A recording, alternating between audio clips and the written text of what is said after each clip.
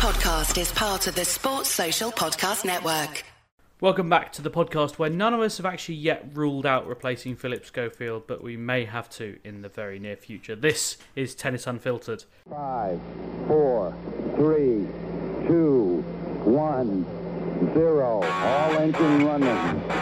Liftoff. We have a liftoff.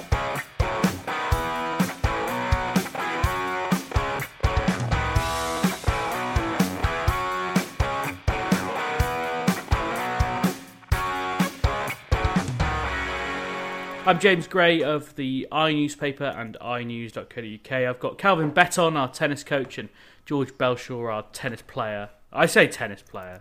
Injured amateur tennis whacker and sometime tennis writer, broadcaster and general man about town, George Belshaw, of course. We've got loads to get through today, but there really is only one place to start. And I know I always say that, but there really is, because last week Rafael Nadal ruined my day off by calling a press conference at short notice, and I subsequently had to sacrifice my afternoon on the golf course and settle down to not speaking Spanish and instead having to try and finagle my way through Rafael Nadal's bilingual press conference. In it, he said that he would not be playing the French Open, that he would be taking between 6 weeks and 4 months away from the tennis court to allow his hip to recover. And he said that he will probably finish his career in 2024. I don't like the word, but I feel strong enough to say it. I don't think I deserve to end like this. I've worked hard enough throughout my career for my end not to be in a press conference, which actually makes it sound like he probably could have retired there and then. He says, I'm going to try to make my last year not just a party. I'm going to try to compete at the highest level, give myself the option to try and compete and win tournaments on this clay tour. The reality is that we'll just have to wait for that. George, any chance of a final flourish, or is this literally just going to be a farewell tour?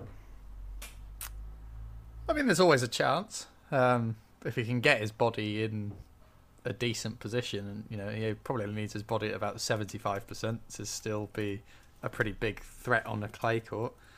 But we had a question, didn't we, from someone a few weeks ago saying, did we think he could win the Olympics in Paris next year? And you'd have the chances quite low at the minute, and you just get more and more fearful that this may be it. I guess there's a degree to which it's always harder when you're working towards a timeline. He thought he was going to be ready for the start of the clay, and then he had that setback, didn't he, which has kind of ruined it. I suppose if he kind of starts total recovery and rest now, not really having that pressure, he might even write off the rest of this year, to be honest. And kind of just consider doing wildcards next year. We don't really know to what extent this problem is, but he can have a kind of elongated period of rest, make sure he's perfectly ready, and then try and get going again start of next year. But he's not a young man anymore. It's not going to be easy to just bounce back. So I'm fairly fearful for him. I'd be quite surprised if he won a major again, to be honest. Obviously, that's probably not a great statement to say, but you never know. He's so good, but this is feeling very much like curtains and closer to me going out with a win than a bang. Yeah, this is the way the world ends. Yeah, the T.S. Eliot line. I sort of read that comment, the thing about I don't feel like I deserve to end like this, as though it really was a genuine conversation to have had before it, going, right, well, is this it? And I suppose what we've learnt about this generation of players is that all of them have looked at retirement as something, a fate worse than death, and that there is nothing that they won't do to try and delay it. Federer went through so many phases of that, final stage where he was putting off various knee surgeries, and then he had another knee surgery, and then played that Wimbledon where he clearly wasn't fit, and then tried to come back again, and Murray's doing the same thing now. And I wonder if Nadal, when he says he's probably going to finish in 2024, Calvin, I sort of remember that Murray press conference when he broke down in tears in Australia and said, I think this is the last one. And of course, it turned out not to be. You two just in a Murray impression off. Well, you just sound like a Scottish man who has laryngitis. Yeah, I think it. Look, it's particularly tough for sports people, and I think in particular tennis people, because this is not like any other job that you retire from, and it's not, in many ways, it's not really like any other sport, because it's dominated their life from around about being about 5 or 6 years old. Because these guys who are playing to that level, their whole life from about 5 or 6, because people would have known that Federer, Nadal, Murray, Djokovic, at even 5 or 6, that they'd have known we're looking at elite level talents here. So their entire life since that age has been about getting better at tennis and winning tennis matches. So it's not like, nobody knows what they're going to do at 6 years old. No one knows that you don't start your career at 6 unless you're a tennis player. Even footballers, they start going to football, but they're basically, they don't know anything there. But these guys, that is what they do. So it's like we're now looking at something that we've never had to contemplate from our earliest memory, not from school or anything like that. This has been our entire focus the entire time. And it's not really at an age where you think, well, I've only got when you retire, you probably think I've got 20 years left here.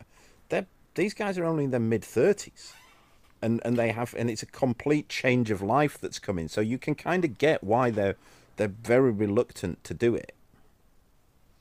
Yeah, I bet you mentioned Murray there. I was really struck by his calls with people like Leighton Hewitt, for example. Hewitt's not that dissimilar in age to Federer, but feels like a different generation because he packed it in so early, and he spoke so much about how hard it had been to kind of step away and lose all that and find it so difficult. Has he actually retired yet? Or is he still taking double time? I know. He seems like a weird example in some ways. But, in many ways, this generation have had a lot more kind of longevity than others and done kind of incredibly well. And Murray is a good example of someone who is kind of happy to keep going, it seems, even though he's probably accepted he's not going to be close to what he was again. But I don't know if longevity actually then makes it harder and harder to walk away. I feel like it was accepted 10 years ago. You get to 30, you're done, basically. You might get to 33, that's fine. I know there were exceptions in the past, like Rosewall, etc. But on the whole, it wasn't weird for people like Roddick and Henman to hang it up at 32, 33 only 15 years ago. Whereas these guys now, I don't know, it feels like if you don't get to 38 anymore, you're kind of like, oh man, you've not made the most of it, and it's hard. It's kind of a weird situation though now for Nadal, I think, because he doesn't strike me as the kind of person who, again, people don't change. He's a competitor, he's a winner, and you don't just change. I can't imagine any case that he's going around thinking next year I just want to go and do a bit of a tour and visit the venues. Yeah. He's going to be thinking about winning tournaments. That's what he's coming back for. He's going to think, what's the best way that I can have a year at the very elite level of the game again? But to do that, there's a chance that he probably has to do almost no tennis or training for the remainder of this year. And by doing that, are you then reducing the chances that you can basically just start training again in maybe mid-November, say, for Australia? But then he's taking almost 9 months off there without doing anything. But that probably gives him the best chance of being fit for the remaining year of his career. Is it going to be a year? I mean, is he kind of just thinking, actually, I want 3 good months. I want Monte Carlo to the French Open and then maybe get the Olympics. No, is that kind of what he wants? I think he will certainly go to the US Open, I would think, because I think that's just his mindset. I don't think, his mindset is, how am I going to win? He's a born winner. That doesn't change. That doesn't change just because you've picked up some injuries. He's thinking, he's probably weighing it. What's he on now? 22 slams. Yeah. He's probably thinking, how can I get to 26? That's the best way. That's the way that those people think. That it doesn't change. They don't have logic, and that's why they're so good. And I guess that mindset probably means he won't be able to finish on that high. Whereas if he actually targeted just the French Open next year and did everything in his power to make that one tournament perfect, you'd give him a real chance of winning it. But I don't think will so. He then keep going? And I don't think you could say whatever he does up until the French won't affect his likelihood of winning. If he can win the French, he's got as good a chance as any of winning Wimbledon and US as well. We'll know early on. no, because I'm talking about physically. If physically he's good enough to, if you're physically good enough to win a slam over 7 matches, then you're physically good enough to win another slam 4 or 5 weeks later, and then another one 6 weeks after that. I guess the point I'm making though is if you keep going with that desire and then you carry on, once you've won the last one, you're logically going to continue until the point you're not physically able to do it, meaning it's impossible to end up on the high. Do you know what I mean? Rather than being like, I'm drawing a line under this tournament, I believe I can win it, but that's the last one. It's kind of like a continuing addiction that you're then not going to end on a high because it's impossible. You never stop. It's the drug user's fallacy that you're always just having your last line or your last injection or your last cigarette. Like there never is a last one because you always think, well, I've just had that one and that was great, and so I could have another one. And yeah, I wrote some. Rafael Nadal is going to overdose on winning. I think he'd be long gone by now if that was the case. Yeah, I mean, but basically, yes. Like I remember years and years ago listening to a guy called Colin Cowherd, who's a great broadcaster in the States. He's gone a bit sideways these days since he went to Fox, but he's brilliant. If you like American sports and you want to listen to like a daily show or a podcast, then he's quite entertaining. And when Peyton Manning was going through all his kind of rigmarole at the end of his career, he had neck surgery and he went to the Broncos, and Cowherd did this big kind of monologue where he's just like, someone needs to have an intervention with Peyton Manning and just tell him to stop playing football. He's addicted to playing football and it's not good for him anymore. And it does feel a bit the same with Nadal. I can't really imagine, as you say, George, I can't really imagine a time if he's still winning. I can't see him saying, yeah, fair enough. I reckon if he wins one major next year, and I have no idea whether that's likely or possible, I think it's probably not, but I reckon if he wins one major next year, he doesn't retire. That would be my guess, because if he wins the French Open next year, exactly as you say, who's to say he won't win the French Open in 2025? But, it's just... He's not actually said, has he, that's his last year? He said probably. He said probably, which is just typical, isn't it? It's typical tennis, and kind of typical Nadal. It probably is, isn't it? Probably. Yeah. You look at it, he's injured now. It probably is his last year, but then he's going to think, well, I'm all right, feeling good. It's going to depend on the body, isn't it? And as always with Nadal, we don't know the extent of those injuries, so we don't if it's with the foot and what have you, but Del Potro retired a year ago, and he's talking about playing the US Open because, it's a weird one because to a degree, they are old for athletes, but also they're still only in their mid-30s, and in Del Potro's case, early 30s, and you look at it and think, well, a year without any activity, your body will recover. If you do the right things, your body will recover. So you never know what Nadal's going to be like after 9 months without it. Say he just goes and recuperates. I mean, knowing him, he'll put himself in some cryotic chamber or something and for 9 months and just come out to see his kid once a day and and you never know. What do we feel is the more likely scenario, that he just doesn't actually make it to the line at some point and just can't get to a French Open, or he kind of has a Federer-esque hammering from Hurkacz at the French Open that kind of sees him off and he thinks, oh crap, the next gen are just absolutely battering me now, my body can't do it? Or do you think it's just he's not going to get there?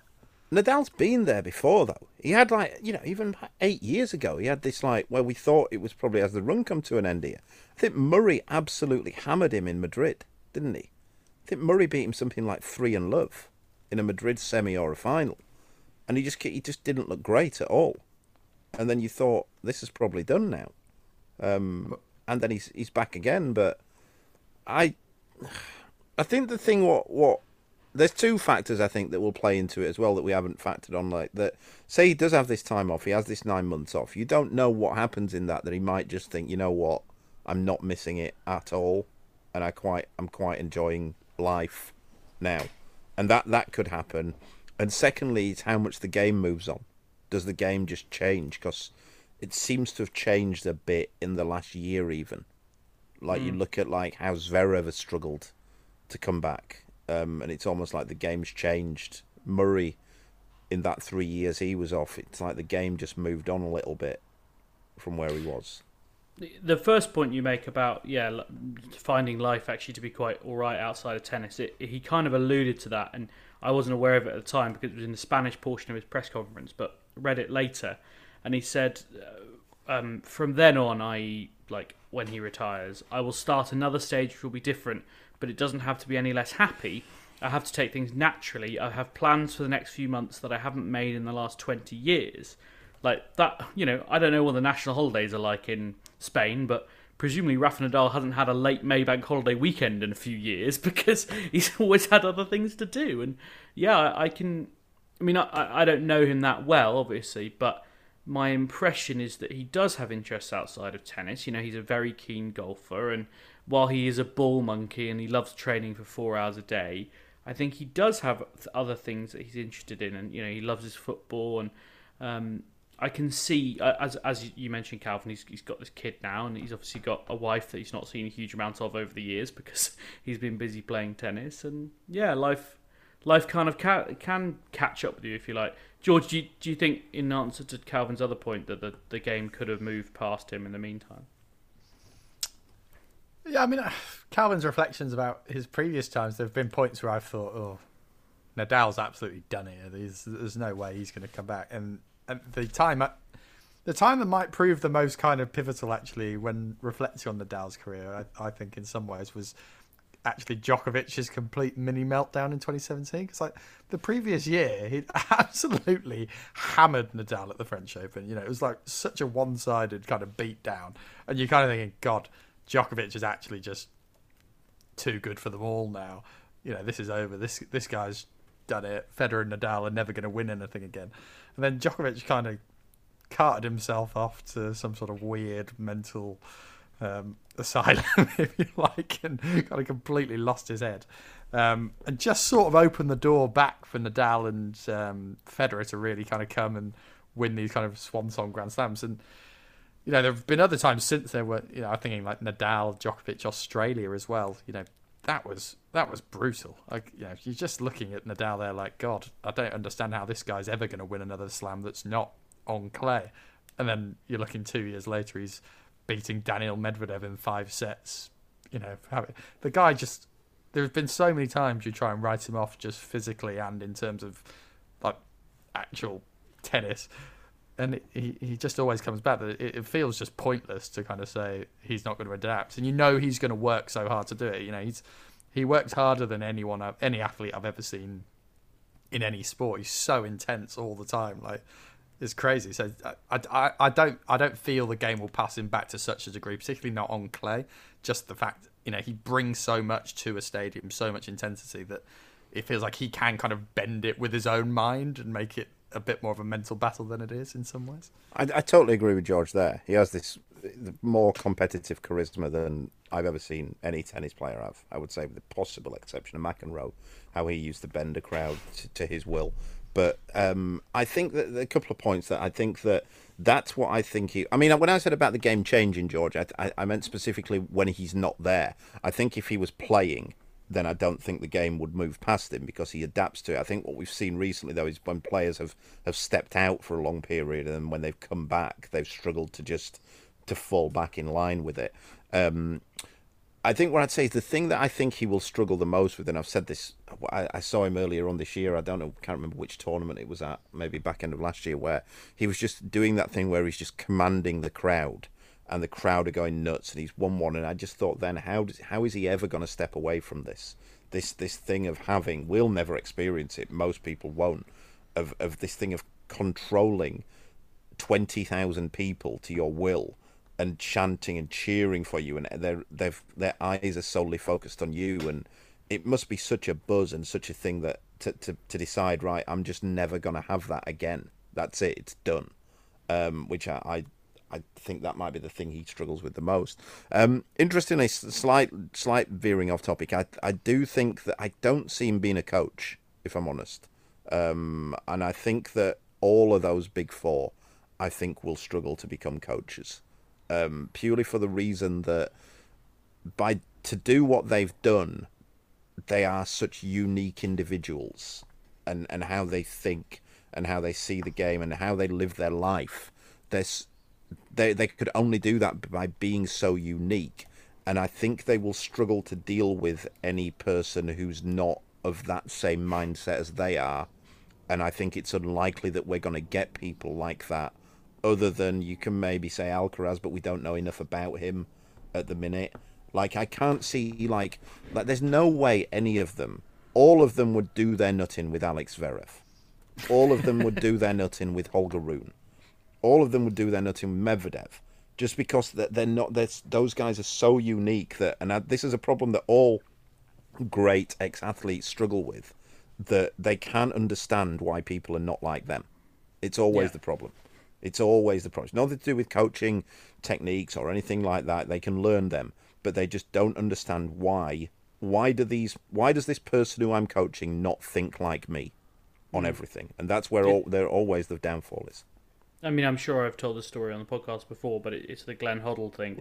When he was, he was only just retired and managing Tottenham, and standing there saying, all right, all you got to do here is take a touch, turn, hit a 40-yard pass, get it back, stick it in the top corner. Right, you don't know how to do it, I'll do it. He would do it, and all the players would stand there and say, well, we can't do that, mate. Like, you're much better than us. And it makes me think, who do we think is the best... like, if you give them as a player and them as a coach a mark out of 10, who has the best combined score, George? I kind of feel that this period for Murray will actually set him in the best place to do it. Like, people have always said he's very good at thinking about the game, which he is, but he actually is experiencing what it's like not to be that kind of unique, incredible person right now. Like, that will put things in perspective potentially. I think what I'm saying, though, George, is that, and James is right then, that is a thing as well with Glenn Hoddle, where they often can't understand why people are not as good as them. And that's a big thing. But there's also the next aspect of it is why they just can't understand the mentality. If you listen to Roy Keane talk about his time at Sunderland and Ipswich, you can see the frustration that he has, that he was having to deal with these idiots every single day. And it's nothing to do really with their quality of players. He just can't understand, why am I dealing with these idiots? And then he goes back to talking about his days at United when, and it's almost like, these are the people that I should have been dealing with. These are the people that, and that's how I see it. In terms of the question you asked there, George, James, I guess it's probably, although again, I think it's a unique situation. I guess it's probably Edberg. He had quite a successful time with, maybe it's Ljubicic. Carlos Moya? Yeah, but Nadal was already, I think it's Ljubicic actually, because Nadal was already just clubbing everybody before Moya Ferrero? came back in. Again, I mean, it's we been don't know gifted. how, It's just been dropped on a generational talent. We don't know what else Ferrero can do. Whereas Ljubicic was a top 10 player in the world, then he basically resurrected Federer's career. Like Federer wasn't winning anything before Ljubicic came on board. So yeah, that's my. You could say Becker again, but again, did he make any difference to Djokovic? Not positive. Whereas again, I think when you look at what they took, where they took the player from where they were, and then what they did after that, I think it's probably Ljubicic, top 10 player in the world, and then made a tangible difference to Federer. You'd possibly push back on the Roy Keane example from the perspective of, the only people these guys are going to coach in their first job, let's be honest, is going to be someone who's either destined for the top 10 or is a top 10 player. So, by that very definition, they're right in the kind of elite. So, you kind of half expect, I know they're not going to be necessarily as good as them, but you could see Nadal potentially, although I agree with you, I don't think he will go into coaching, being parachuted into as part of Carlos Alcaraz's team to kind of give that final mental lift if he has a little dip when he's 24 or whatever. And then you're already dealing with someone who's pretty exceptional and whatever. I don't see it as the same as like Roy Keane going down to like Sunderland Ipswich. These guys aren't going to go and manage someone who's 100 in the world. No, but then we're talking about Alcaraz there. You forget that what Zverev was the number 3. Like Tsitsipas is still remarkably like the 4th best tennis player in the world. Can you imagine Nadal would just be pulling what remaining hair he has out, just dealing with Tsitsipas every day. I mean, imagine just like every day he'd just be like draining Tsitsipas's confidence in that backhand, wouldn't he? I also think like the conversations those two would have, because like Nadal's English is sometimes a bit difficult to understand because he speaks very fluently but not always very like logically, if that makes any sense. Like his English is not very good but it's very fluent, whereas Tsitsipas speaks English perfectly but no one ever has a bloody clue what he's talking about because he's just speaking in riddles relentlessly. Just kind of imagine them having dinner together and not having a clue what the other one is saying for the entirety of the meal. I mean, Nadal's English is kind of confused a bit by the fact that he says no so often. Like 60% of the words that he says are no. Yeah, no. He's important, no? And he never says it. He just says is. Yeah. Are we slightly overlooking Lendl in the perspective of it's just someone to sit there who actually inspires someone that good? You know, that they could do that, couldn't they? You know, that's the sort of scenario I kind of see in like 10, 15 years. You know, one of these guys. But again, though, very unique situation. Like, would any other player want Lendl other than Murray? It's just a very unique situation. By the evidence available to us, no, because I don't think he's ever like threatened to coach anyone else. Yeah, but again, it was like Murray went and got him specifically because this was a guy who struggled in his Grand Slam finals at the start of his career, and he thought, right, who can I bring in who can add that little bit of extra? But I do think it's a generational thing. It's like now, with the exception of Alcaraz, there's no. As that generation moved on of like the serious mentality player, I don't know. So if Murray only went for Lendl because he lost his first 4 Slam finals, are we going to get someone in 15 years who only goes for Murray because they're also going to have lost their first 4 Slam finals? So the chain kind of continues. It's Tsitsipas, couldn't it? Maybe I'm going to say this every time you suggest a new coach for Stefano Tsitsipas, but I just can't imagine Murray getting on board with Stefano Tsitsipas. Imagine him blowing his nut when Tsitsipas takes the toilet break in the middle of the session, like just starting a row about like this is what happened in the 2020 US Open. I knew you were at it. I knew it. Whether or not we think they're actually good at coaches, I mean, let's be honest. One of the best things tennis could do is try and force these guys into some sort of kind of coaching job in the next kind of 5 years when they finish. I mean, that would be pretty dynamite if you had like a Gilles Savara type storming off, like Federer leaving, Felix Auger-Aliassime after he's just like smashed his racket or something. They've made so much money though as well, haven't they? It's like the footballers thing now. They've made so much money. Like Lendl have made a fortune, but you know, nothing like what these guys are. These guys won't ever have to work again, ever. Like to even to enjoy the lifestyle that they live now. Whereas guys like, you know, I suspect guys like Edberg, although he'll have made a lot of money, and Lendl, there was probably a number that could be sort of improve their life. That somebody could come and say, "Do you fancy this?" Whereas there's no number that like the money's completely irrelevant to Federer, Nadal, Djokovic, and Murray. But yeah, I don't know whether they all would, but I think there is a part of all of their brains that would see it as attractive, as an opportunity to achieve something else. Like Federer, I think I can see maybe doing it. Like I can't imagine Nadal doing it, but maybe there is a part of his brain. You know, he set up the academy. He's very pro talking about that. Djokovic, I can 100% see being a coach. Maybe not a very good one, because he's insane. But like, I can definitely see him thinking that he would be good at it, and maybe he would be. I don't know. I mean, most of them have tried it. Most of them have tried it. I mean, like Agassi's had his little stints, but again, Agassi fell out with Djokovic. He was like, I can't deal with this guy. But that was in the meltdown period that George spoke about there. But he was basically going, I just can't be doing with this guy. I think the thing is with these four, I kind of just Murray's the one I feel is most likely, just because the other three I kind of see going off to do very different things. Like Federer's got a business empire. Let's be honest. Like he has got a load of stuff going on that I really don't think the coaching feels like as appealing. Nadal, I kind of can see actually like trying to have a crack at getting on the PGA Tour or something. You know, just throw himself into something completely random and mental like that. Djokovic, you can see just becoming the Serbian president or something. Yeah, I mean, basically, I would almost certainly assume that is what he will do. I mean, whereas I guess Murray is less clear. maybe. But for both Federer and Murray, coaching would actually be quite a good PR exercise. I mean, look, we all know one coach who treats coaching as a 24/7 PR exercise, and it's very Calvin good for... Beton. It's not who I was thinking of. It is a very good way of getting your name out there, because people like talking about coaches. That they find it interesting because it is interesting.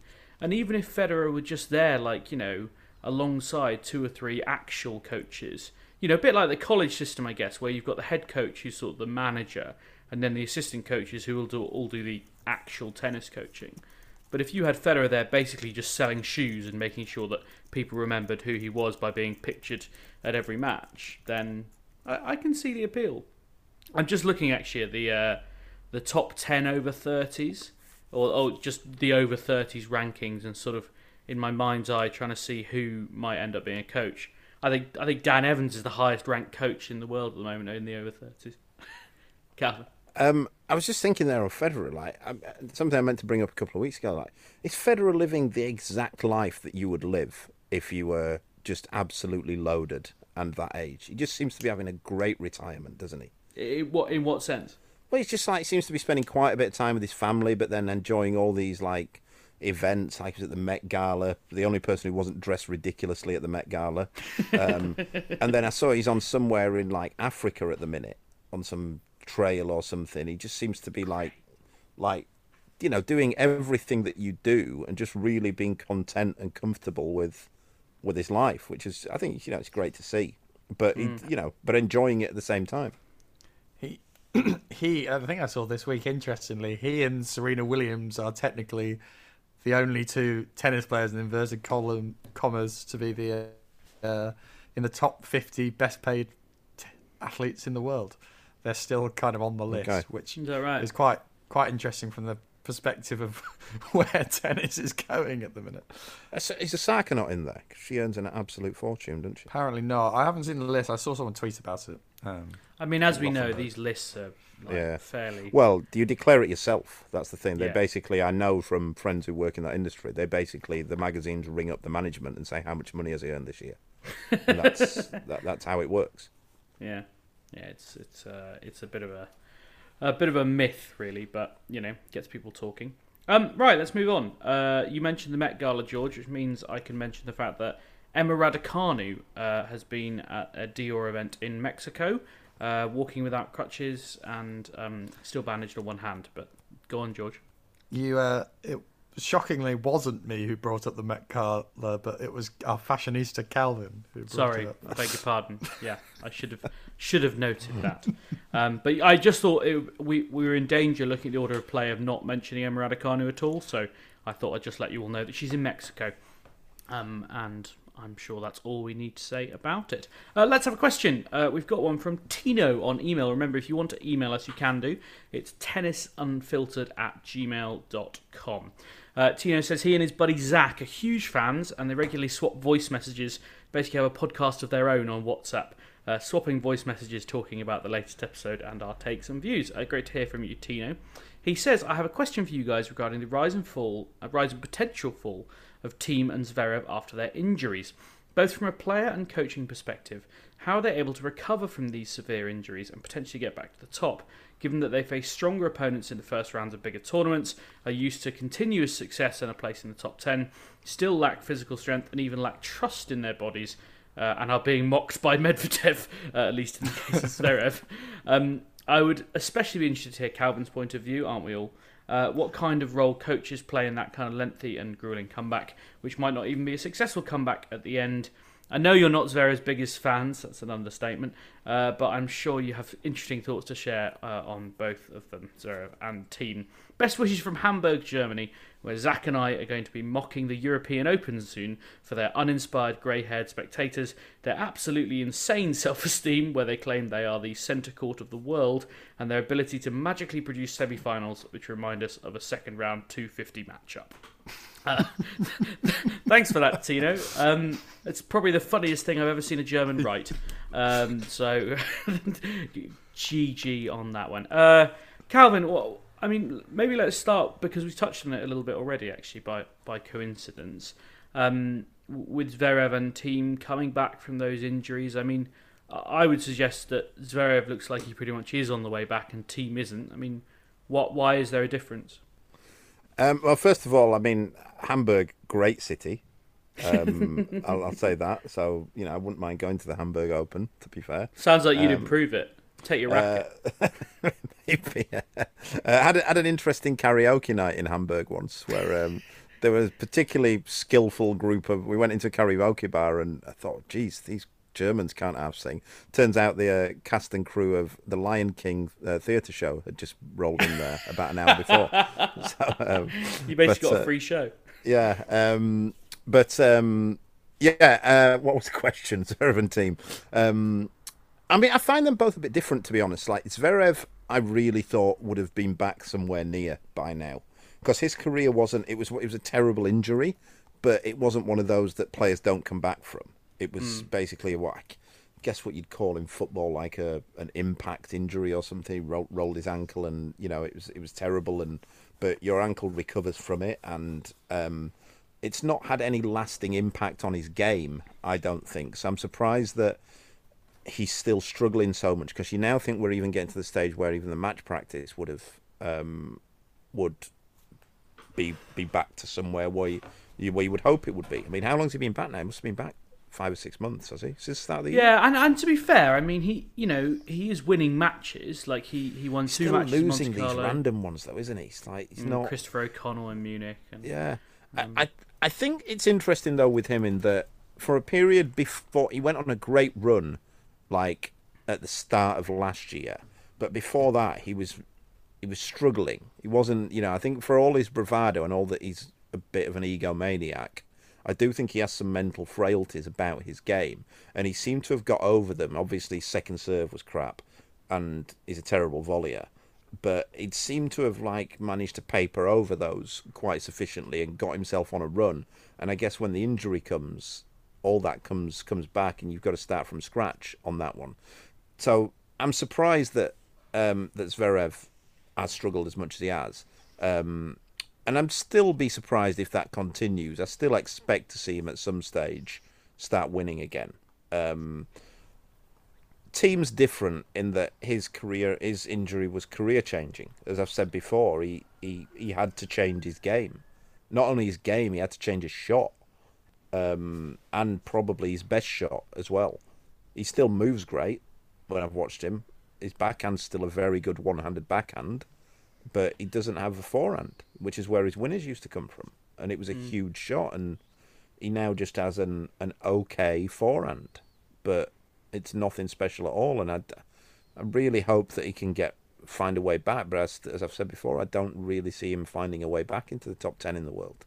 And in regards to what the coach does, I mean, it's a tricky period. I mean, I'm good friends with Colin Beecher, who's Kyle Edmund's coach, Kyle's been struggling with injuries now for about 2.5 years, and I feel for Beach, because a lot of the time you're obviously you're loyal to your player, and every conversation I've ever had with Beach is full on loyalty to his player. But it must be strange, because you're coaching a tennis player who's not playing tennis, and you're there basically for encouragement and that kind of thing, and then when there is some comeback, it's very slow, and you're just helping them. You're just trying to be there for them, and in that period. But there's not a great deal you can do, because you like to leave it in the hands of the physios and the S&C coaches until the tennis can play a major part. I have to say, I met Beach for the first time in Australia and spent a bit of time just chatting, and I cannot think of a better bloke to have when you're going through He's a great guy. Just a very kind of calming energy, and he's a bit of a giraffe of a bloke, and just kind of lollops around, and I can imagine he's a useful guy for Carl. He's writing a book, actually. I Is saw he? last week. Yeah, writing a book. I think he's got a publisher and what have you, so that'd be really interesting. Just about, I think his life on playing and coaching, and then some tips and that kind of thing. So that'd be really, really excited to read more of that. Watch Is this he space. going for the headline "Life's a Beach"? I think it's called The Playbook, actually. Oh, okay, yeah. Self-help books. That's where all the money is. That's for sure. Well, I hope that sort of answers your question. George, you're always keen to talk about Dominic Thiem. Yeah. It's all very sad, really. As Calvin says, there's still a lot of attributes to his game that are good. I think he's actually doing quite well, considering how limited his forehand is. I mean, if you're watching his matches at the minute, you are kind of watching a little bit between your fingers at points. But he is still beating some people, and he's a very dedicated, hard-working guy, a graduate of the Gunter School of Excitement. Yeah, I agree with Calvin there on Zverev. I'm expecting him to get back to that level. I thought he was playing some amazing tennis last year, which I say begrudgingly. But it is interesting. It's never.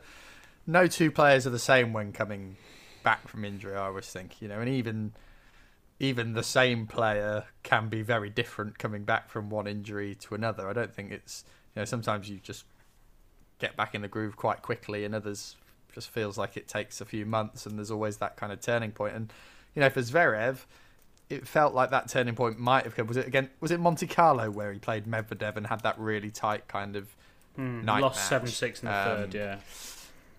That's the sort of match that can kind of suddenly turn things confidence-wise, and since then he's maybe dipped a little bit again. But yeah, it's an interesting thing to watch, like how these guys come back or don't. And we mentioned Del Potro earlier as well, didn't we? He's had some kind of really amazing, remarkable comebacks, but they have often taken a lot of time for him to get back into the groove. We remember the highs, but we miss out all the kind of long lows that often come with these things. So certainly wouldn't rule out Zverev coming back. Thiem, as much as I would love it, because I love him and he's a great player and one of my favourite players ever to really watch, actually, at his peak. I can't really see it right now. Yeah, and I think, it's kind of slightly to echo what you both said, but I think Zverev's ankle injury specifically, albeit whenever I look at Zverev, I think his ankles must be under a tremendous amount of strain just because he just doesn't look like a logical-sized man. I think once he gets that confidence back, which I'm sure has taken time, but he seems to be getting it back, and I've no doubt that his first match, if he gets a match on Chatrier, that'll be a bit of a moment because it was a pretty traumatic injury. But as Calvin says, he's not had to change the way he plays because of it.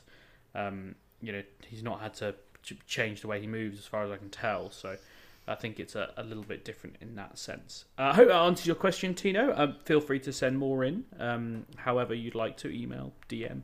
Email is actually better because I'm very bad at checking the Tennis Unfiltered Twitter DMs. Unfiltered Tennis, if you want to follow us on Twitter, by the way.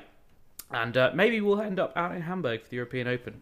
That sounds like one I might be able to skip over the water for. Let's move on to the women's game. Just as the men's draw for the French Open feels blown wide open, so too does the women's. Iga Świątek withdrew from the third set of her match against Iga Rybakina. She's in a battle to be fit for the French Open. She said on social media that she's had a scan on her thigh injury, that she's hopeful, optimistic. She's booked her flights, so she will be in Paris, whether fit or not. But does seem pretty optimistic.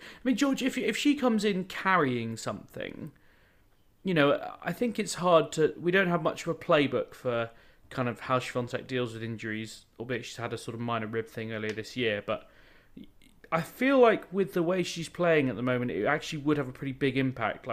Her defence is so improved and her movement is so improved that a thigh injury in particular would be a bit of a worry. Yeah, definitely. As much as we kind of sometimes go after Djokovic for kind of how injured is he, there is definitely a problem to a degree, whatever that degree is, I'm sure. But he's had a long history of getting experience of those moments and dealing with it in the biggest moments and kind of knowing how to manage it and what to do and how to kind of mentally deal with it. But in the early stages of his career, that wasn't the case, and he had a lot of kind of retirements, and he had Federer kind of going after him a little bit at one point, and then he had to kind of grow and learn from it. So for someone like Swiatek, I'm not saying anyone's going to be going after her if she retires from a match or whatever, but it's not something. I forget how old she is now. She's still 23, something like that, maybe even slightly younger. It's probably not something she's really had to deal with in a kind of great extent. 21, God, and that really does highlight it, to be honest. Like, exactly. Guys like Djokovic being like in his mid-30s, years after years of experience on the tour, knowing how to do it and whatever, it is going to be difficult. And I think the bigger worry, in some ways, is that there are players there who will really fancy their chances of beating her anyway. I said last week, before she got injured, that I still thought Swiatek would have Sabalenka and Rybakina's numbers on clay at Roland Garros, but they've both picked up clay court titles. They're not thinking like that. They've both beaten Swiatek on clay.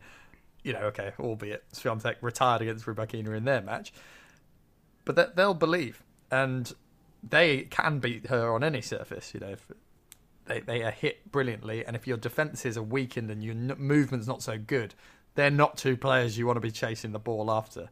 So I think I think this is really open. I have possibly relegating her to exactly level with Sabalenka and Rybakina, which I did not think I'd be doing before this tournament. But I fear for her, to be honest. I'd probably even slightly lean towards Sabalenka being the favourite now.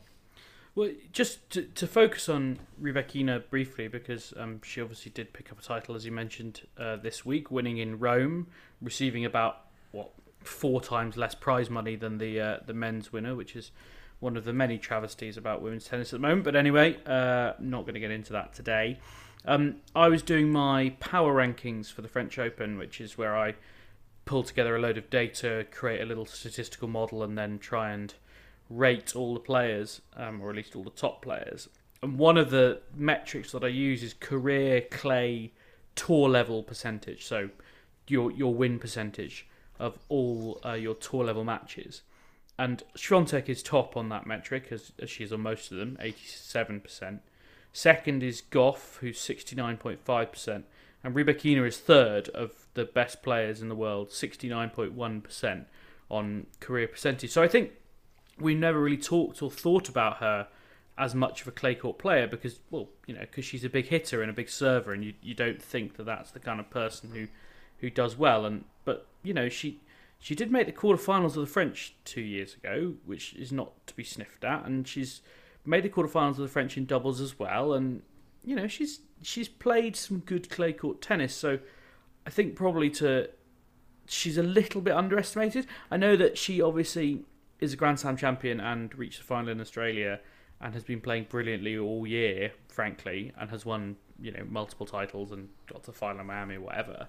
But I do think that she's being a little bit underestimated just because of her particular game style. And it'll be really interesting to see how she goes in Paris.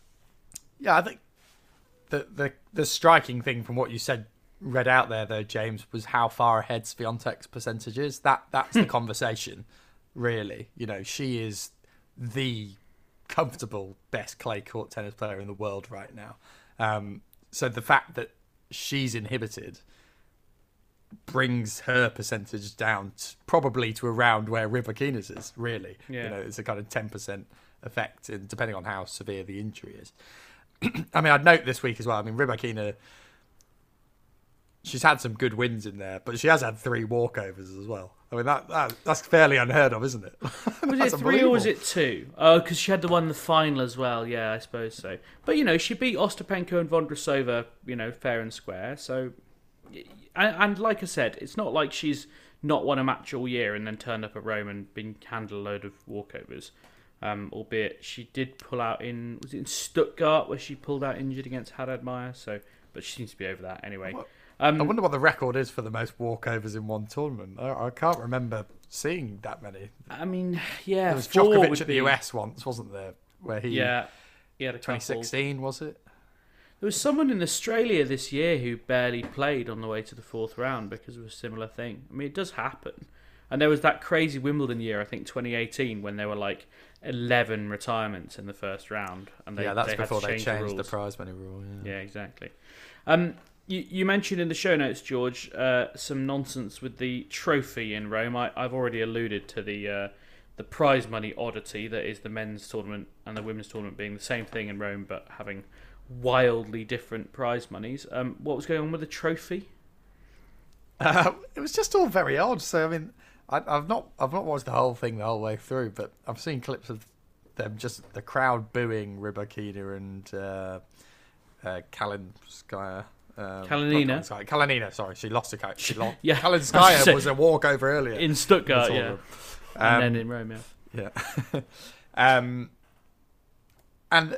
And it was just so bizarre. Some of the things that were happening, like they had the trophy kind of there, and Rybakina just like stood there waiting for them to give it to her, and they just don't for a long time. It was just all such a bizarre cock up. I just don't really know what was going on. I mean, that's back-to-back tournaments, Masters tournaments, where one of the women's trophy events has been utterly cocked up by the tournament. Which, you know, if you'd just seen the backlash from Madrid, what happened last week, and you're organising Rome, you're probably thinking, "Oh, let's make sure we get our trophy celebrations right now."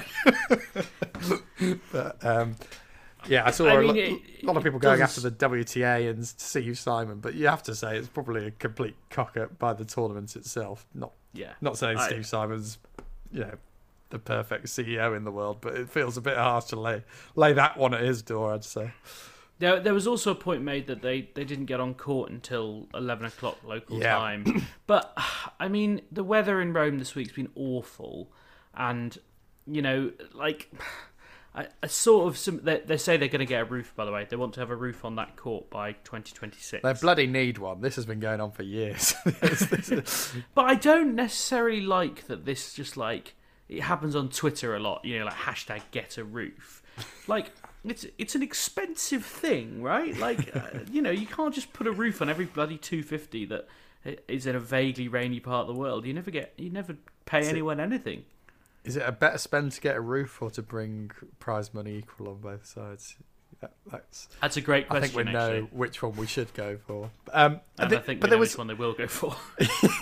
There was some interesting comments though, wasn't there? Because I can't remember who exactly was saying this, but the tournament kind of gave the impression that the players still wanted to go on. But I think in the post-match conference, they'd sort of said we would have happily started the next... Well, I think Kalinina basically said, well, we didn't really have a choice. Because I think they had a packed schedule the next day and it just wasn't really feasible, I think. But it feels like very bad scheduling as well, though. I mean, this has happened before. I mean, it's certainly not the first time. I have to say, I mean, given the French Open was an absolute farce last year and a complete maelstrom of like sexism and scheduling rows, the current kind of febrile atmosphere, the ground is so well sown for the French Open to be an absolute disaster. The weather forecast is pretty atrocious as well. I don't know if they've sorted out the air conditioning in Chatrier. But if it's as humid as it was under the roof the night Zverev got injured against Nadal, I should say, then it's going to be absolute chaos. And everyone is very well like, you know, when sometimes there's a news cycle and everyone's really just primed, just like everyone's got all the quotes, like they know the questions to ask, they know where everyone stands, and they're just waiting for like the blue touch paper to get lit. That is where we are with like sexism and scheduling in tennis at the moment, and the French Open is the exact place for it to go completely haywire. So that's my prediction for the French Open, is that Amelie Mauresmo is going to have a pretty unpleasant fortnight. That said, I just apropos of absolutely nothing other than I've got qualifying on here. It's all on Discovery Plus, by the way, like multi-court coverage, which credit where credit's due. Quali's multi-court coverage. I can't remember that ever being the case before. But they're playing on... I can't remember the name of the court. It's the one that's like at the far end of Roland Garros. The sort of sunken mini stadium court. It's a bit... Simone Mathieu. No, isn't that the jungle court? That's the greenhouse one. So it's the other end. Other side, right. It looks a bit like court 3 at Wimbledon. Anyway, it's Mahatch versus Lucas Pouille, which is a great match for qualies. And it's like, you know, it's 9:30 at night there and it's still packed. It's like, it's pretty pretty. It looks like they've had a really good turnout. I'm pretty sure Qualies is sold out Wednesday and Thursday, so they've done a decent job selling tickets. I mean, some of the qualifying is quite mad, really. I mean, you've got Aslan Karatsev, who's just been to the semi-finals in Madrid, taking on Pierre Hugerbert in the first round of qualifying. I mean, that was unbelievable. That I could make a lot of jokes about that match, George, and I think almost all of them would have to be deleted for legal reasons. So maybe best script. But yeah, like Coco van der Veeg is playing, obviously. I only noticed that because she was playing Fran Jones today. I don't actually know if that finished or... Yes, Jones beat her straight sets. Well done. Well done, Fran Jones. And Brian Penniston won today in qualies as well. Just worth noting. Sonny Cartal was like 6-2, 5-1 up against the number 19 seed, and she lost in 3 sets. It's pretty served for the match twice. I think that one might sting for a while. I'm going to go to Nottingham after the French Open, and we'll see if she's got over it by then. Whilst we're on qualifying, I was ashamed to see Burridge pull out, wasn't it? This week. Yeah, I actually you may know more than me, Calvin. I texted Craig the other day, but maybe he was still licking his wounds because she didn't appear in the qualifying draw, and there was nothing particularly official. But I'm told she's got a niggle that she's not quite over. Yeah, I think I know. Craig told me a few weeks ago that there was a doubt. So that's I assume that's what led to it, and she couldn't play because it didn't improve as they might have hoped. But I don't have any loads of information on it. I just know that there was a question mark on it. I know that she's already out on the grass, so that suggests that she's pretty positive about her recovery anyway. So shame not to see, because she is effectively the British number 1 now, with Raducanu laid out for the next 4 months. But she probably winning one match at French Open qualies would have ticked her over. But she is British number 1 elect, let's say.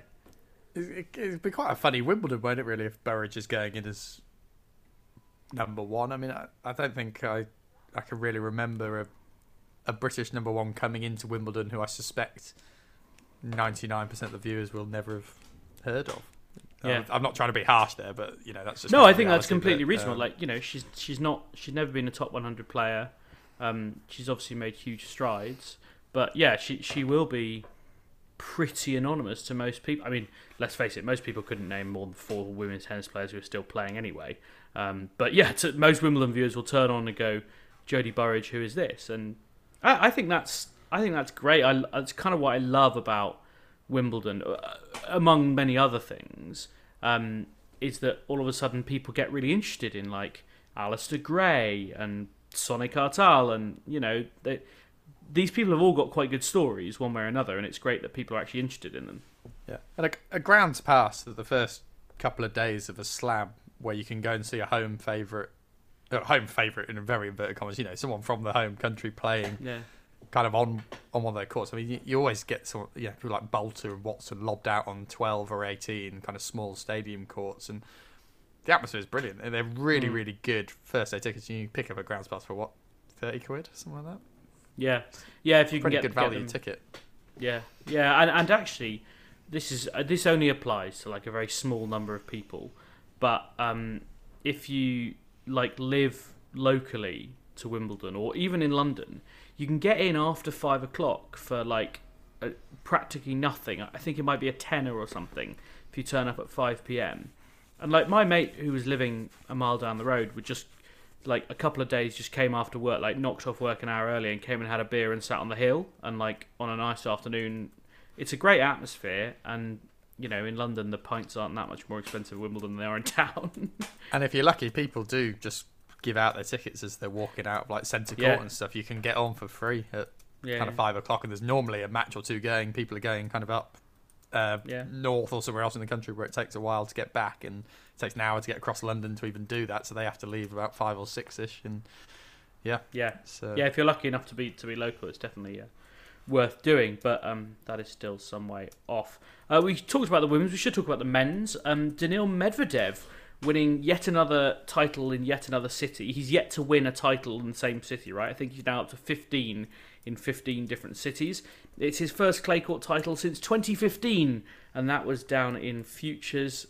He says hard courts will always be my only love. Well, in tennis, he mentioned, noticing his wife in the stands. But he likes clay courts a bit more now.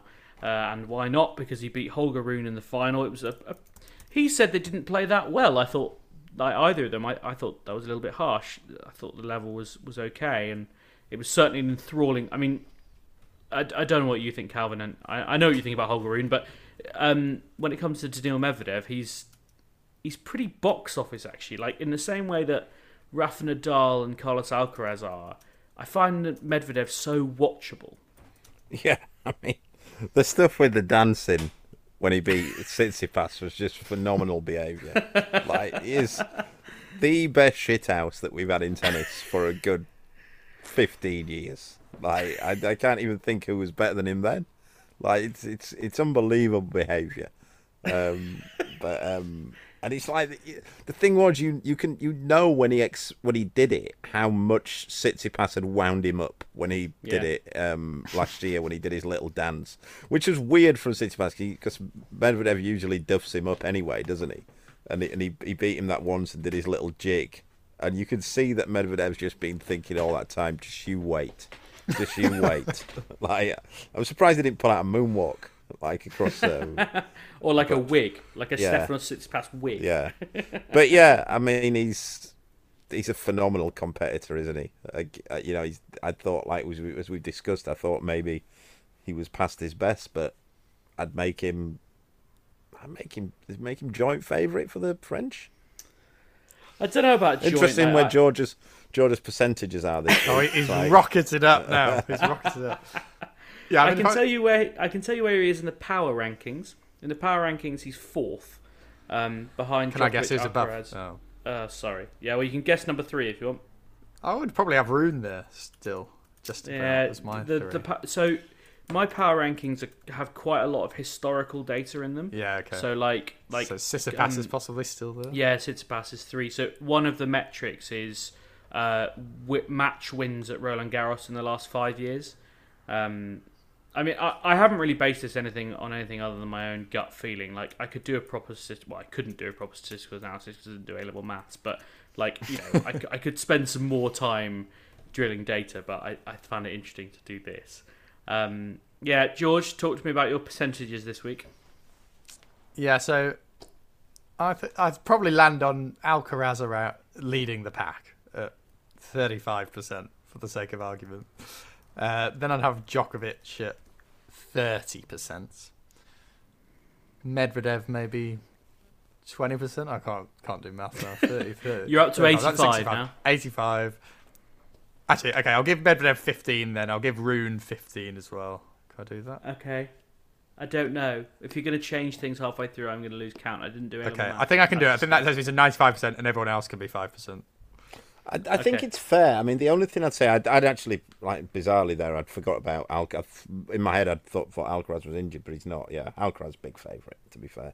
But I think it's interesting in that it's one of those. I think it's the first time in a while that it's like the clay is almost irrelevant in it. I think 'cause there's no real clay court specialist in that, and I think probably all those players you've just mentioned, clay's probably their second favourite surface. I think Rune, you'd say, is clay his favourite. But he won the Paris. He won Paris. He has won Paris Masters, but I'd say he would still say. He might say it's Jack Sox won Paris Masters. He might say it was his. He might say it's his favourite, but it's not like miles. You wouldn't say he's a clay court player. He could do just as much on a hard court as he can do on a clay court. So it's not like we're looking at and going, the clay is the determining factor here. I don't think. I think this will just come down to who's the better player, rather than the surface. Yeah, I mean, I always look at Medvedev and I just think he's such a contradiction in so many ways. Like, he's got this absolutely enormous serve, and so you think like hard court, fast hard courts, and that should really suit him. And obviously he's won the US Open, but then he's also got to the final in Australia twice, and then he's also like got these enormous swings. Like, I don't know, Calvin. It's maybe something that's worth like looking in slow-mo and kind of breaking down, but I sometimes wonder whether he really does have such a, because he's so gangly and weird and janky. Like, I look at him and think, oh, you've got these massive swings, it takes you ages to prepare the racket. Surely you need the clay and the high bounce and the sort of time. But is that true? I don't know. To a degree, but he's also adapted to it. I've never seen him, for as big as those swings are, I've never seen anybody beat him purely on their taking time away because he doesn't have time to prepare his swings. Like that's never happened. So you can't, it gets to a stage where we're now sort of 4 years into his career where he's been very good, and that's never happened. You think probably he just adapts to it, and it's almost like, is it an optical illusion? Like well, that's what I wondered. Are bigger than, because they're a bit different, but he also stands so far back that you really struggle to rush him with how far back he stands. Although very interestingly, in the final, he was actually standing about. So usually, I think his average for the tournament was about 1.7 meters back, and he was under a meter. And actually, Rune had done the exact opposite and was stood much further back than usual. It's quite interesting, little bit of cat and mouse there. I mean, obviously, it worked better for Medvedev than it did for Rune, who did have chances. Like the second set was proper ding dong, but then kind of, I thought he looked pretty fatigued actually. Like he had that match late on Saturday against Casper Ruud, which went the distance, and he obviously went the distance with Djokovic as well. So I thought his legs caught up with him a little bit. But possible. But I think he's taken a step up though as Rune. To be fair, like I now think he's established himself as one of the 5 best players in the world. He's certainly better than Tsitsipas. He should. Has he overtaken him yet? I think he's 6 and Tsitsipas is 5. Yeah. I mean, it won't make much difference in terms of seedings, but Tsitsipas has final points to defend, doesn't he? As well. Yeah, exactly. So I mean, if you're one of the top 2 seeds, you're probably not going to be wanting to see Rune in the actually no, he doesn't. I'm completely lying. That was the year before. It's Rude was in the final last year, wasn't it? Yeah. I completely can't remember what Tsitsipas did at the French Open last year. Apparently he got to the 4th round, but I honestly have almost no memory of it. Like it's just, I don't know why. I'm just having a look now. He lost to Rune in the 4th round. Right? Yeah, I remember he did. Yeah. Sorry, I was down at the NTC when watching that one. Right, let's move on from us all going demented. Andy Murray has pulled out the French Open. He says he's going to go play Surbiton instead. The classic choice, Paris or Surbiton. The right call, the sensible choice, George. I think we disagree on this one, don't we? Okay, interesting. As a group. My personal view is I think he should have had a go at the French. And I think he should have done it purely on acknowledging he's not had the best results on clay. Although he did beat Tommy Paul, who's the world number 17, challenger or not. That's still a good result. But Tommy Paul's still not quite sure what red clay is. Like he's just like, what is this stuff, man? I just think the upshot of winning a couple of matches at the French Open, guaranteeing that seeding at Wimbledon, or likely guaranteeing it, just makes more sense to me and doesn't really change the schedule that much. It's unlikely he was going to go into the second week at the French Open, I suspect, but you never know. And if he goes into the second week at the French Open, do we really think that damages him that much on grass? Not for me personally. I just felt the upshot was better for what's essentially potentially 5 or 6 days more on the grass if he were to lose in the first round anyway. He's got the scheduling power to have said to the French Open, let me play on the Sunday. So he could have really pulled that right back, lost on the Sunday, on the grass Monday if he wanted to be back in the UK. That doesn't feel that big a shift to me, whereas he's gone, a week earlier, really now. Yeah. So, yeah, I just thought there was a bigger upshot the other way. But I know there's a case for the defence. Well, yeah, I'm just going to briefly interject with a Tommy Paul stat. You can guess the answer. Do you know how many, and this is notwithstanding, I think he's playing in Lyon tomorrow. Do you know how many of Tommy Paul's last 10 tour-level clay court matches he's won? Well, but this is a bit harsh because he did obviously win all those challenger matches that week to get to the final, and that was a stronger challenger that I consider a tour event. But if we're going tour matches, I'm guessing it's going to be like 1. It is indeed one.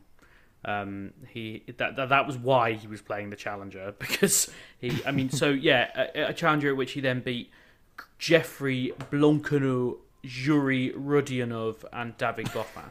Well done, mate. Yeah, spent force. Calvin? I don't know whether it has been the way that he's looked at it or anything, but I'm looking at the rankings here. And Murray's ranked 41. Mm. If he got 125 points from Surbiton, that would take him to about getting seeded. But that is, I don't know how. No, just under. It'd be borderline. But I don't know if he's got any zeros on his ranking. But isn't he defending Surbiton points from last year as well? Oh yeah, but only semis, I think. Mm. Might be defending semis points, but he might be looking at and thinking something like, if I can get, he might go say Surbiton Nottingham, and winning both of them would get him the seeding. Yeah, and he's probably thinking... I I disagree with George vehemently on this, where I think he does have a 0 on his record, by the way. It's Bordeaux. Right. I think he's gained like 2 weeks on the grass by doing this. Because he made the decision before the qualifying draw, so that's yesterday, Sunday the 21st of May, for people listening in the future. Where everyone is listening, actually, because that's how it works. He will have had to be on clay, as you say, George. All right, he might have been on Sunday, but he's not going to think about, I'll just go to Roland Garros anyway because I'll just lose first round, that'll be fine. So he's assuming he's going to make third round because that's Andy Murray. So that takes him to at least to Friday. So even that sort of average time he's gained on grass is 10 days, and it could be up to as much as 2 weeks. And I think his adaptation to surfaces in this latest stage of his career is pretty sluggish. He's had some really slow starts, like Sunshine Tour or coming onto the clay, grass last year. Surbiton last year obviously was a bit of a shit show because of the weather, but I don't remember him looking great there. Yeah, I guess the other thing is, is there any positive of getting some best of 5 set matches under your belt? Well, not if it's going to fuck month you before for Wimbledon. Well, no. Yeah. I would say because of his physical condition at the moment, I'd say that's a net negative. Does he believe he's got a bad physical condition, or is it just Well, he just keep getting injured. He knows that, and he must be he knows that there is a risk of playing a lot of tennis that he will get injured again. I think even he is the stubbornest man in tennis. I'm convinced of that, but I think even he can see that. Look, I hope I'm wrong, and I hope he smashes the grass court season, secures the seeding either way. But I think it'd be a real shame for him this season, where he has, particularly early in the season, played some very good tennis and could come into Wimbledon feeling vaguely confident, to then draw bloody Novak Djokovic round 1 and leave with a 1-1-1 drubbing. Do you know what I mean? I just feel that it would be really, really advantageous for him to get a seeding, and this feels like a bit of a risk to me, even though I accept he might not have won anyway. But this is, the big events are the best ones to get points, and this is one of the biggest. And I just kind of think, what the hell was the point of playing the rest of it if you're not even going to turn up to this? I think more likely than Nottingham is he's going to go to Stuttgart and play there. Sorry, Stuttgart. Yeah. I think he's obviously got final points to defend there. Yeah. But the flip side is that if you remember, he got injured in that final last year and missed Queen's, so he's kind of on a freebie at Queen's. So that might just balance out, and he can pick up enough points. And Queen's feels like it has been weaker the last few years, really. A lot of people choosing Haller at the moment. So yeah, although Alcaraz is playing Queen's potentially this year. Not if he wins the French Open. Well, yeah, quite possibly. I was going to say that Berrettini is as well, but I mean, he's people may not have noticed actually, but Berrettini's out of the French Open. Continued injury. I think it's still this ab problem. It's ab again. It is. Yeah. It's getting pretty silly and pretty problematic, but he is technically on the start list for Queens as well. So there's actually the list of people missing the French Open is quite long actually. Calvin. Yeah, I was just thinking that about the list of people missing the French Open, in that opens up seeding spots as well, because there's a few in the top 32, so they're going to drop out. So maybe Murray's only got to get up about another 5 spaces from where he is now. I think probably so that the seeds at the French go down to Bernabé Zapata Morales, which is pretty incredible when you think about it, and he is ranked 37 in the world. So if you think about that as a target, just to fill people in on people who are missing, because it's news you might have missed, because not everyone's on Twitter all day like me. Nadal, obviously, Berrettini, Carreño Busta, Cilic, Kyrgios, Murray, Brooksby, and Sunwoo Kwon all out of the French Open. That is as of time of writing on Monday night. There may be more before the draw. The draw, incidentally, is on Thursday. It's really annoyingly at 2 p.m. France time, which is 1 p.m. UK time. It's usually in the evening, which is why I booked a lunchtime Eurostar, and now they're going to do the draw while I'm on the Eurostar. So that's worked out really well for me. Thanks, Roland Garros, for making a late decision and screwing me, Calvin. But also, when you look at, we're laughing a bit about Berrettini there. He's one of the few players who you would fancy to beat Murray on grass as well. So if he's either out or out of form, I mean, I wouldn't favour him to beat Murray on grass this year, even if Berrettini plays the grass. So, you go down the list and you think, who would you favour to beat Murray on a grass? I mean, without doubt, grass is Murray's best surface. So you look at it and go, well, these days, I think, in outdoor hard would have been. But, you look at, there's not loads of people above him in terms of, other than, say, I suppose you got Alcaraz, Djokovic. You'd probably sort of make Rune favourite against him now. Felix Auger-Aliassime seems not a great draw on the grass. But other than that...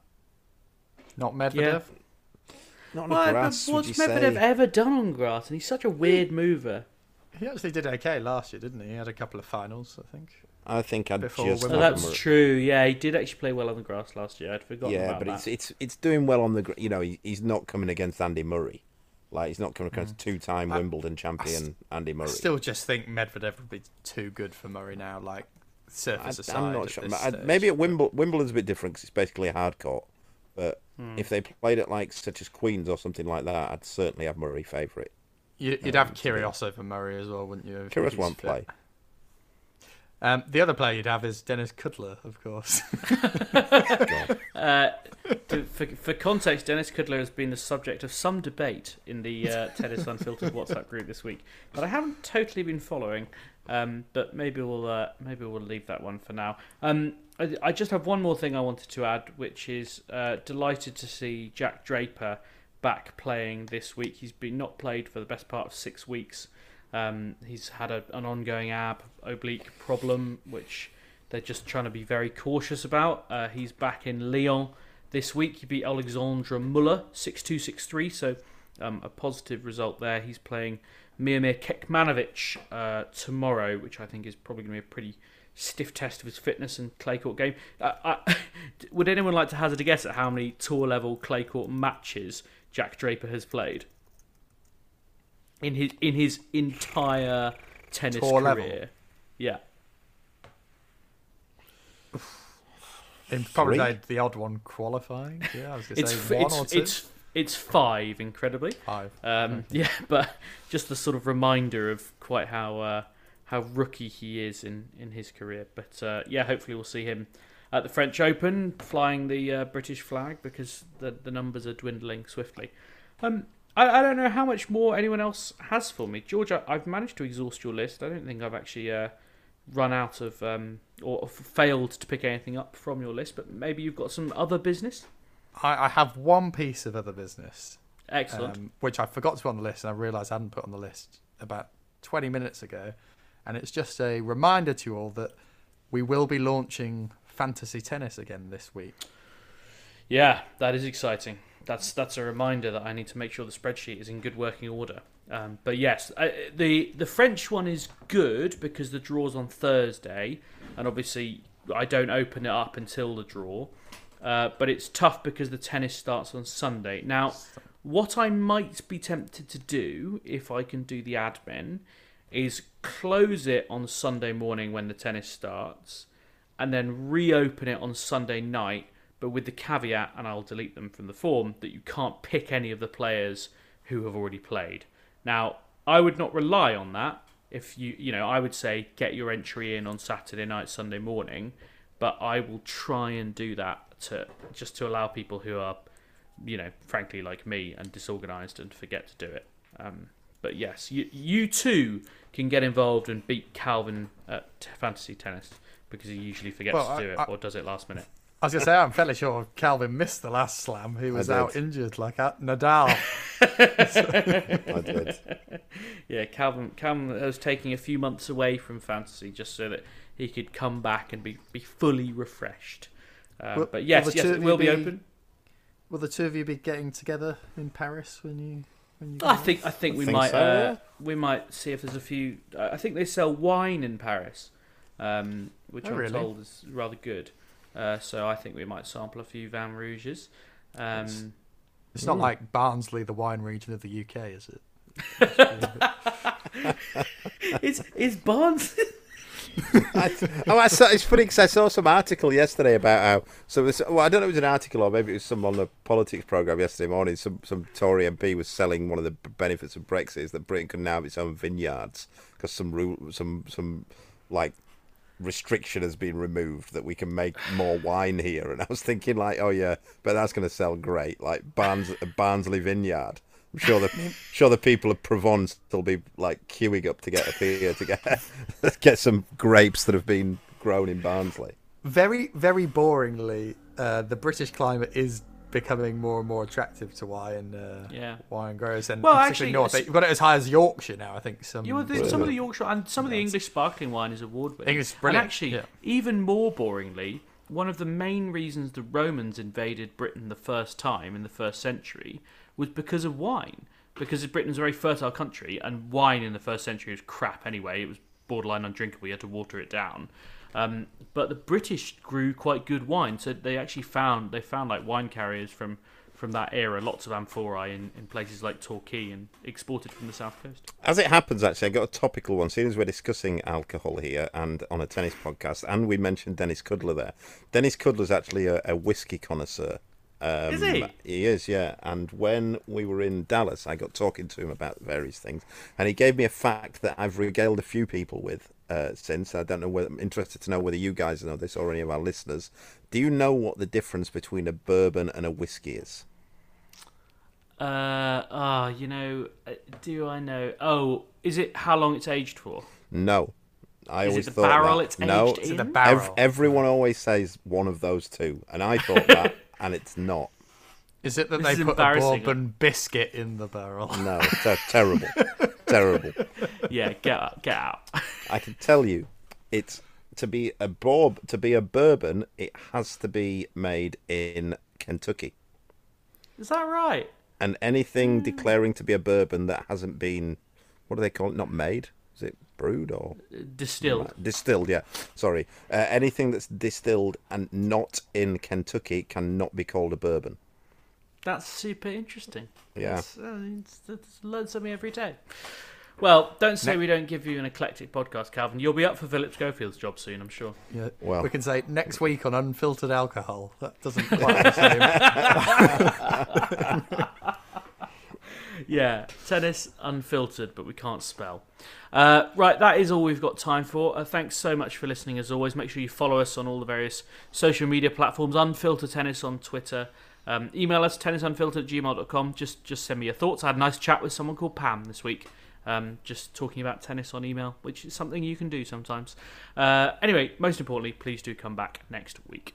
5, 4, 3, 2, 1, 0. All engine running. Liftoff. We have a liftoff.